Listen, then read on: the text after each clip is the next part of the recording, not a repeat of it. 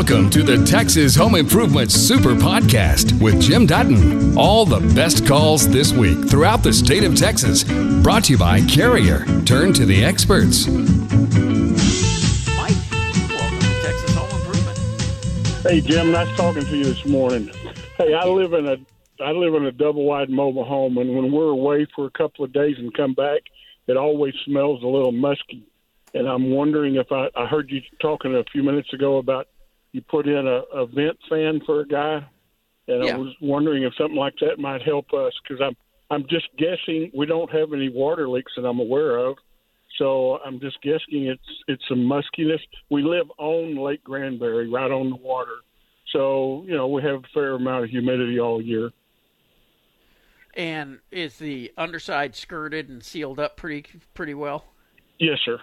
It's Yep. got some vents in it, but they weren't done properly. It used to have some masonite siding for underpinning, and then Yeah. they put plastic siding on it, and they just laid it over that and didn't take it down, so they didn't cut vents where the plastic vents are.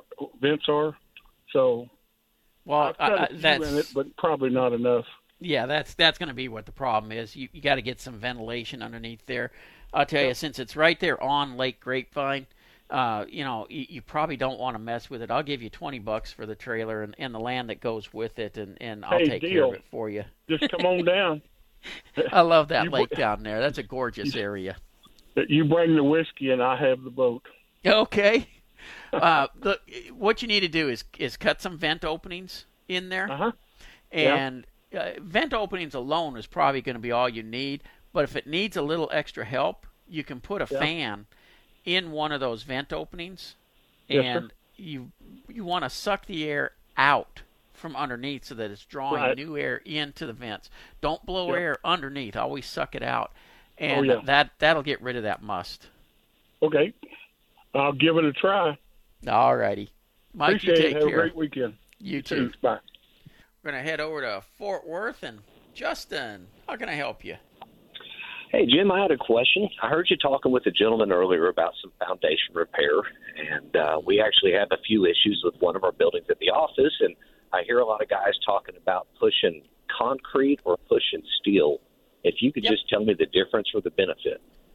Absolutely. In fact, we developed the installation process for the concrete piles back in the early 80s when that first was coming out. There was an engineer named Gene Wilcox who developed that system, but he didn't have a good way of putting them in the ground. He was doing it with hand jacks, and so we developed all the installation equipment and process that people are using on it nowadays. And basically, here's the difference. Both systems use hydraulics to drive a pile or section into the ground. On the precast concrete piles, it's a 6-inch diameter concrete cylinder that's developing skin friction on the sides of it as it's being driven in the ground, and you just keep driving until you can't drive any further, and that's built enough skin friction now to support the structure. You move over about 6 feet, install the next one, and when you level, you spread the load out over all the piles that you've installed. Steel piles are driven in the ground basically the same way, but they are a smaller diameter. They're typically 2 7/8 inch diameter, and they're driven down until they land on something solid. So it's a different concept. Not to say that you can't drive them as skin friction, because like on lighter loads, like wing walls on a house and things like that, we'll use steel. In some areas of town where the rock isn't real deep, we'll use steel piles. You're just transferring the load from the surface to the bottom of whatever it's sitting on. In most cases, it's going to be like a limestone base that it's sitting on. And so that's the primary difference. Both piers do an excellent job. It just depends on the soils you're dealing with. We talked about two different methods there of foundation repair. Another big one that's used a lot is drilled piers. You got spread footings. Those are all methods of underpinning to pick a structure up. The other thing that's done heavily nowadays is urethane injection. Basically, it's an expansive foam that's injected under concrete. As it expands, it picks the concrete up. We used to do what's called mud jacking, and that's still used somewhat, but urethane is used a lot more nowadays than the mud jacking. I do not recommend mud jacking or urethane under a home's foundation. And here's why. If you think about what causes foundation problems, when the soils dry out, they shrink. When they get wet, they expand again. Not as much as they were the time before.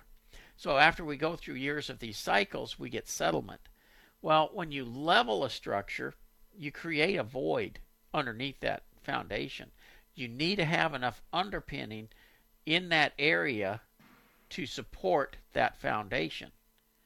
And if you don't, you need to add more piers and be able to support it without putting mud pumping or urethane, because you're putting it right back on the moving soil if you do inject urethane or mud pumping. And the first, say you level a house when the soils are dry, when we start getting heavy rains, the soil swells, it picks it up higher than you built it. Vice versa, if we're in a wet season and the soils are swelled, and then you lift it a little bit, you put the urethane or the mud underneath there, the first time it dries out good, it's going to shrink away and have a void anyways. And to be honest with you, 90% of the time when we go up underneath a foundation, there's a void between the concrete and the soil. It's the beams underneath the foundation that are in contact with the soil and giving it support. So I actually have a mud pump machine and a urethane truck. We use it for driveways and sidewalks and patios, things like that. Even commercial warehouses and structures of that nature, but not residential homes, because when it starts moving, you crack up the sheetrock and stuff. And so you've got to have enough beef underneath there to hold that foundation without depending on that mud or urethane. Anyways, a little 101 in foundation repair. And I'm going to address this with everybody on new homes real quick. Your home has limited warranties on it. Typically, for a foundation, it's 10 years on the foundation. But you've got to document the heck out of it that there is movement or have pretty major damage. And the common thing is they want to just doctor it up to get you to that 10-year mark. And I'm going to tell you, I have a policy when we touch a foundation, if it's a new home like that, I'm doing the whole thing inside and out. Because from that day forward, I own that foundation. If there's movement, you don't have the option to go back to the builder, because I'll guarantee you when they do any type of payment to a contractor for foundation repair, you're signing a document that says you no longer can come back after the builder for that foundation. So why would you want to shortcut it? And I know there's a lot of contractors out there who will come out and put 6 piles on a corner for you and try to get you by. No, don't do that.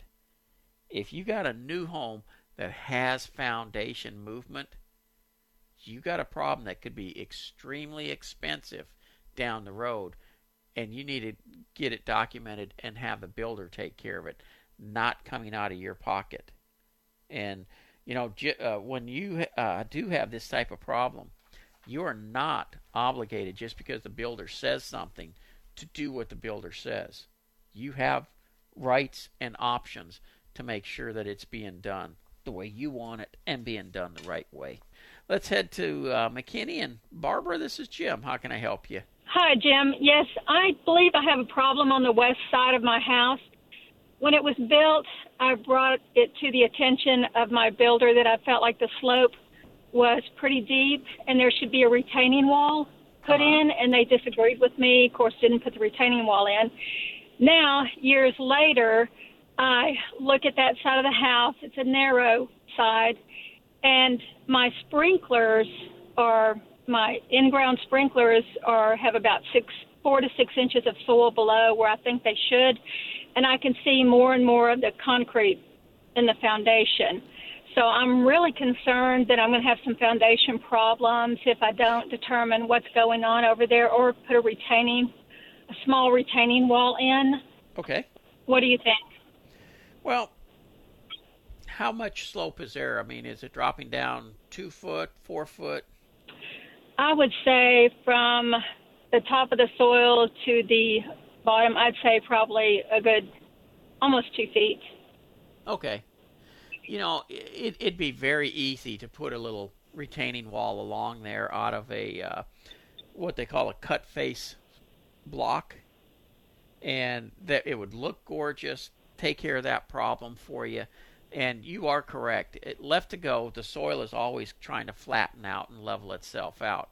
Now, I don't know how deep they went with the foundation into the soil, whether it's going to cause you an issue or not, but it really won't cause you an issue unless the soil starts dropping down to where it's getting near the base of your foundation. So if the beam around the perimeter of your foundation is, say, 18 inches, which is very common, and right now you only have, say, let's just say you have 4 inches of foundation showing, that would mean you still got 14 inches underground, you're fine. But if you got 10 inches showing and only, say, 6 inches left underground, that's a 16-inch beam, you're getting into an area where, yeah, it won't take much to have some pretty good movement going on. Okay. And I can see where the boards, you know, how they put the boards along the concrete as it's hardening, yes, and then they pull those boards away. I can see that ridge.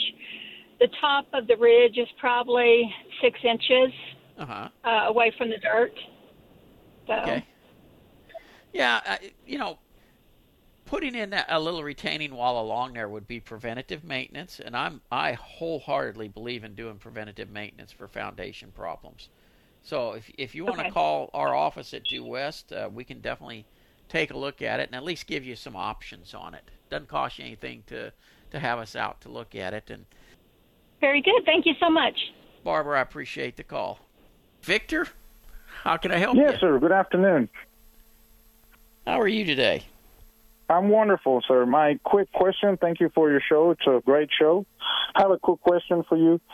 How difficult is it to add more air conditioning into an existing house? I have a 5,000 square foot house, and the 2 units that I have cannot keep the house cool enough. Bought it about 5 years ago, and starting to realize certain things about older homes. This one was built in 83.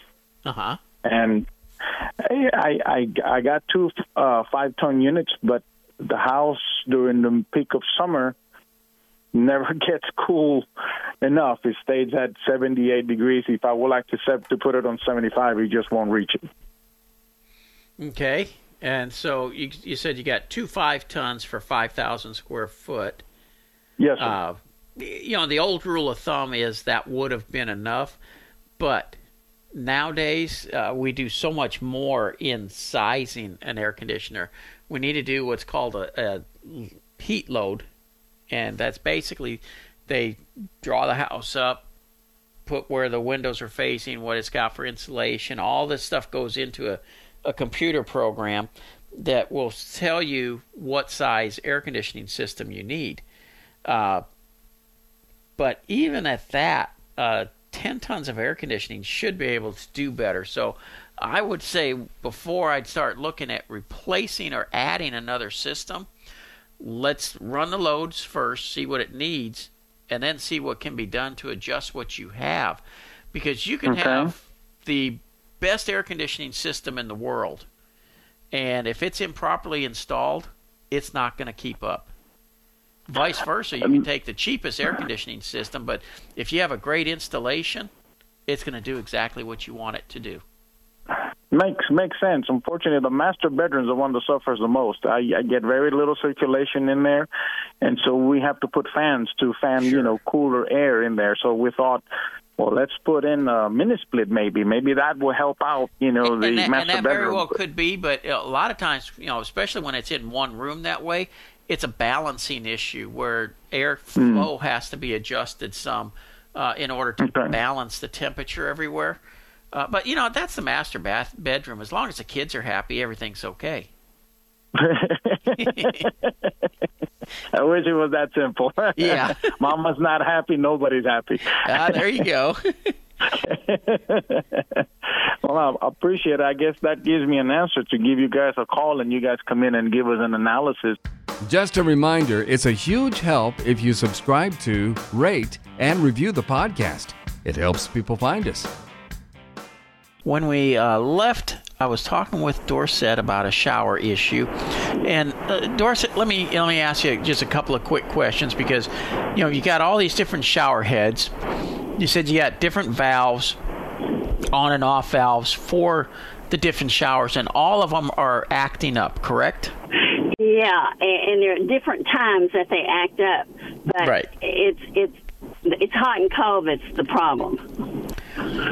Does it start off hot and then go to cold, or it doesn't matter sometimes when you turn it on? You just can't get hot. No, there's an instant hot water heater that is about probably 40 feet from the room that the showers are in, and that wasn't a problem originally. Okay. But I don't know if it's the valves that aren't turning the hot water on, or if it's the hot water heater that's not doing it. I don't know. But I get hot water normally at my sink in the kitchen, and I get it in the bathroom that's close to the hot water heater. I get it there without too much trouble. Do you have more than one water heater? No. Okay. So that kind of eliminates the water heater from being the problem.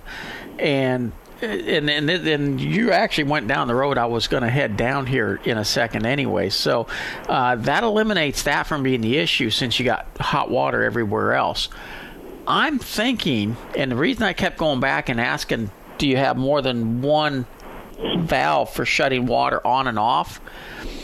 These are single-handle valves, correct? Right. When you take the handle off, underneath a single-handle valve is a little disc that's typically like a half-moon shape that has cogs on it. And everything that you described sounds like the set screw isn't in that little cog. And so at different times, the showers are acting different. What's making your issue very unique is the fact that it's two handles doing it. And while we were on the news break there, I got to thinking about it. I'll bet you the same plumber put both valves in, and I'll bet he didn't put those set screws in or didn't tighten them. He did the same mistake on both of them, I'll bet. And that's the reason both are acting up. Okay. So here's how you can check it. If you'll just remove the handle, that you adjust, right, and look underneath it. Those half moon shapes are usually gray in color, and like I said, it's got a cog, notches on one side. It's just a half moon shape, and there's a set screw in a slot, because they're adjustable so that you can adjust how much hot water is coming to it. I'll bet you that piece is loose in there, and that's what's causing the problem. Well, the handle on one has actually come semi-looser. Okay. The handle itself. Yep. But on the other side, that little, where we have the drain down and the switch to make it go into the hand shower, and you can bring the hand shower. That reverter or reverse or whatever you call that, that little washer thing. Yeah. Yeah, it's screwed up. Yeah. Yeah, I got an idea. It's just that the stuff plain wasn't put in right to begin with. When the parts inside weren't tightened up. So I would start by checking that cog, and if that's the case, you can just have a plumber come in and make adjustments on this stuff if you want, or you can do it yourself. But I'm pretty sure that's where it's going to be. Okay, well, let me ask you this. Because I've had a plumber look at it about 6 months ago, and the side that backs up to another bathroom, they were telling me that where I have that switch that switches to the sprayer that you can bring down hand mode, diverter valve, or the ceiling, the converter valve. They were saying that's gone. That needs to be replaced. Sounds reasonable. And okay, what kind of expense am I looking at? Do they have to go into the walls, or can they do it from the outside?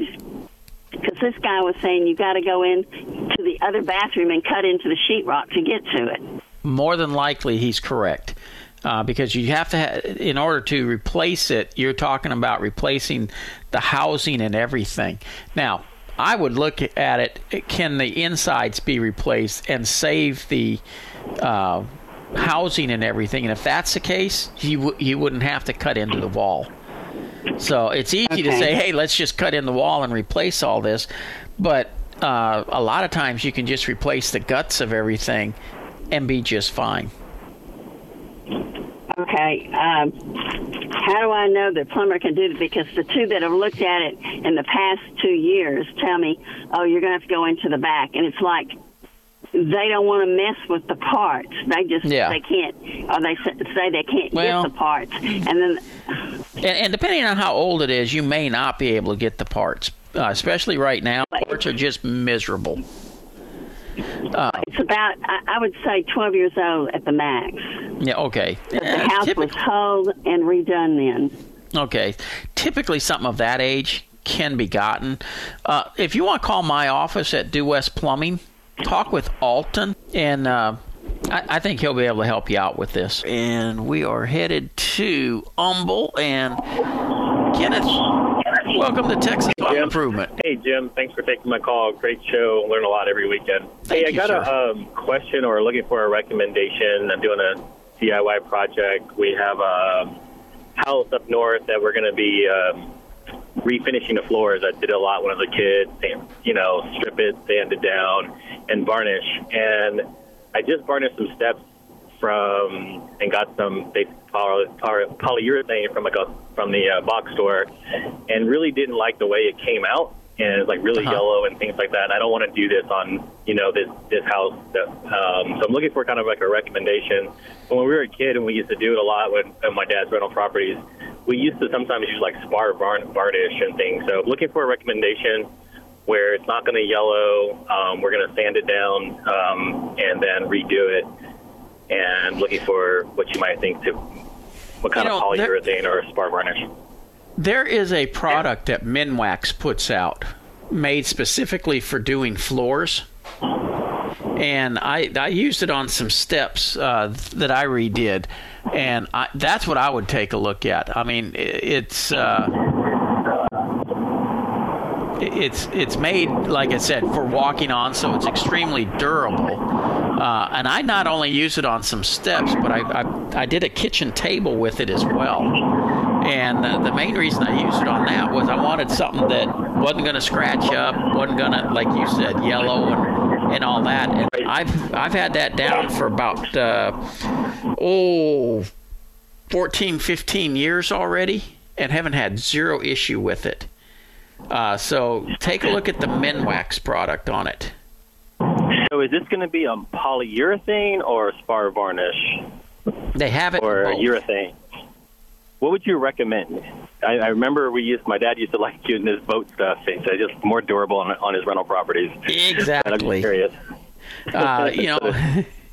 The problem with the polyurethanes is they seal a little too tight and can run into some issues. So, but put on properly, they'll do just fine.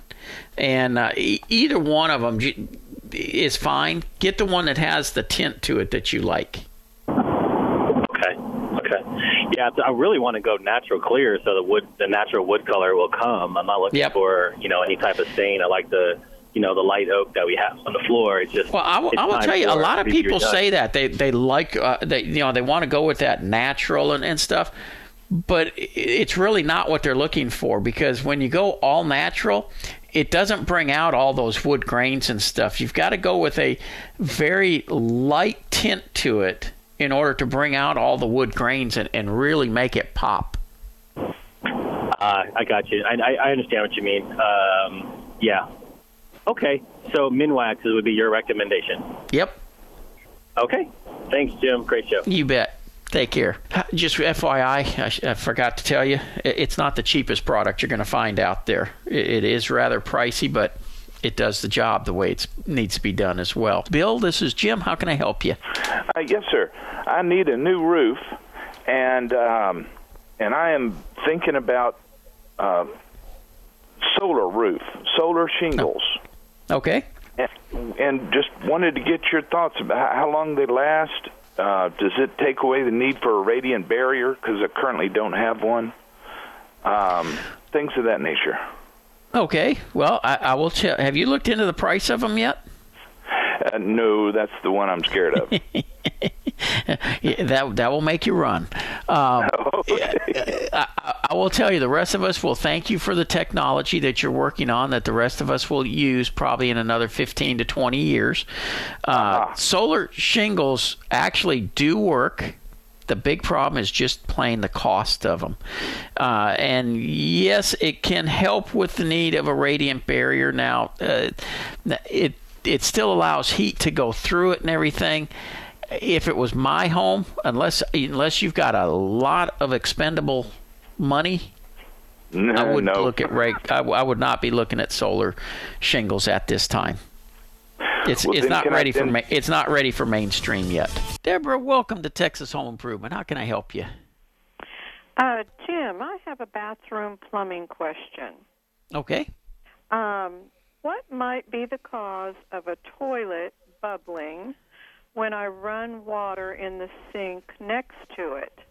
It's not bubbling unless the sink is running, and sometimes it even if I run enough water in the sink, it even starts pulling the toilet water level down. Yep. You've got a blocked vent pipe. A blocked what pipe?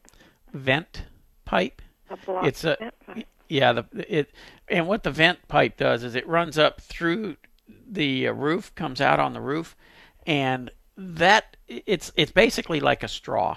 If you take a straw and you put it down into a drink, you put your finger over the top and you lift it up, all the fluid stays in the straw. Yeah. The second you take your finger off, everything drains out. The vent pipe does the same thing for all the plumbing underneath your home. And so what's happening is the vent pipe is plugged, and when the sink is running, it's looking for someplace to draw air in order to let that fluid run out. And so it's literally pulling the air through the toilet. Okay. All right. And it's not involved, it doesn't seem to affect the tub in that bathroom, but we know the tub is on a different line. Yeah, well, it's on the other side of the room probably, and has a different vent. Okay, so this has its own vent, the sink and the potty right there. What do we do to unblock it? Most of the time, I don't know if you guys want to do this or not, but most of the time you can go up on the roof with just a water hose and come down through that vent, pushing the water hose down and blow out whatever's blocking it. If not, then they have to run a snake through it to clean it out. But it all has to be done from the roof down. Yes, ma'am. Yep. There's no entrance anywhere else? No, ma'am. Okay. All right. Thank you very much. You bet. You take care. Let me ask you one other thing. Is there any, until we get this done, should we not use that bathroom? Is there any issues other than it's just not functioning very well right now? It's just not going to function well, and you're going to find periods of times where it's going to be difficult to get everything to flow out. And chances are good when you flush the toilet, it's drawing air from the sink. So they're probably working off of each other. Okay. I would tell you, I would not pay a plumber overtime or anything like that to get this taken care of. It's not that kind of emergency. Okay. But Yeah, you'll want to get it taken care of, because sooner or later it's going to cause a blockage that will back up and cause a flood damage. Okay. And what is blocking? What could be blocking there in that vent? Something got in there, or something got in there. I mean, I have seen squirrels get down in those pipes and block it.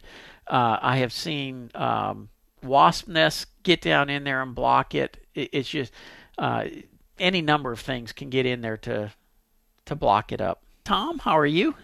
I'm fine, Jim. How about yourself? Doing great. How can I help you? Thanks for taking my call. I understand you're the expert on foundations, so I got one for you. Okay. I've got 2 large 30-year-old crepe myrtles that are huge, that are 3 feet from either end of my house, and the tree guy says they need to come down and be ground because at some point they're going to start impacting my foundation, which they haven't yet, thankfully. But he said you still may, after you have them taken down and grinded, that some of the roots under the house may still cause a foundation problem. So can you help me understand what that's all about? Sure. The bigger the plant gets, the more moisture it has to take out of the soil. The more moisture it takes out, the soils begin to shrink. That causes that corner to go down. So, I know arborists and plant guys will tell you, oh, you're committing crepe myrtle death when you cut them back every year. But if you maintain them down in a smaller size, it won't be an issue. But if you let them grow and where they get to be a 40-foot crepe myrtle that's 3-4 feet in diameter with all the different trunks coming up and stuff, and it's got tons of leaves on it, that needs more moisture. The fewer the leaves, the less moisture the tree's going to require. Well, these are both huge, and so they were never trimmed back because of the reason you said. And so now I'm faced with, I need to cut them down probably, or they will definitely have an impact on my slab. And if I do cut them down, they may still have an impact on my slab. So what would you do? I be honest with you, I would simply watch. If they start having an impact on the foundation, cut them down at that point. But until then, just monitor it. And what you're going to be watching for is there's the boards that hang down over the brick on the corner. Is this a brick home? Yes, it is. Okay, that's called a freeze board. And if it starts opening up on the corner, that tells you something is moving. Watch windows along there. If a gap starts growing between the brick and the window, something is moving. The minute I start seeing that, I'd say goodbye to the crepe myrtle. But if I'm not seeing any type of damage yet, to be honest with you, I got one on each corner of my house as well. So if I do have to have them taken down at some point, what do I do about trying to keep the roots underneath from causing a problem? I wouldn't worry about that a bit. After they come down, the biggest issue you can have is the soil starts taking on moisture and it lifts it back up, and you're only taking them down because it's already going down. So I wouldn't worry about that at all. I had another question come in from Sandy in Carrollton about that. She says, I would like to install a fan in my 2-stall garage to make it a bit more comfortable while doing small tasks in the summer months. Would you recommend a ceiling fan or a wall mount fan? Thank you for your help. Well, a ceiling fan is basically going to circulate the air in the garage, and usually what it's doing is pushing air from up top down. And so your hot air that rises is being circulated throughout the garage. The moving air across your skin is what's going to make you feel cooler, not so much just the air itself that you're moving. So as far as what's going to be better, one that's mounted in the ceiling or one that's down below, my experience has always been if you put a ceiling fan in a garage, you end up hitting it with stuff because you're pulling vehicles in, you're pulling projects you're working on in, and that hangs that far enough down off the ceiling that you end up hitting it. So I would look at getting a shop fan, which would be portable, that can be moved, and then you can move it around as need be to have air moving across you on the projects you're working on. So, yeah, if you're looking for a way to cool down while you're working on a project, that would be the way I would head. You've just heard the best calls and questions from Texas Home Improvement. For more information about our show, go to thipro.com.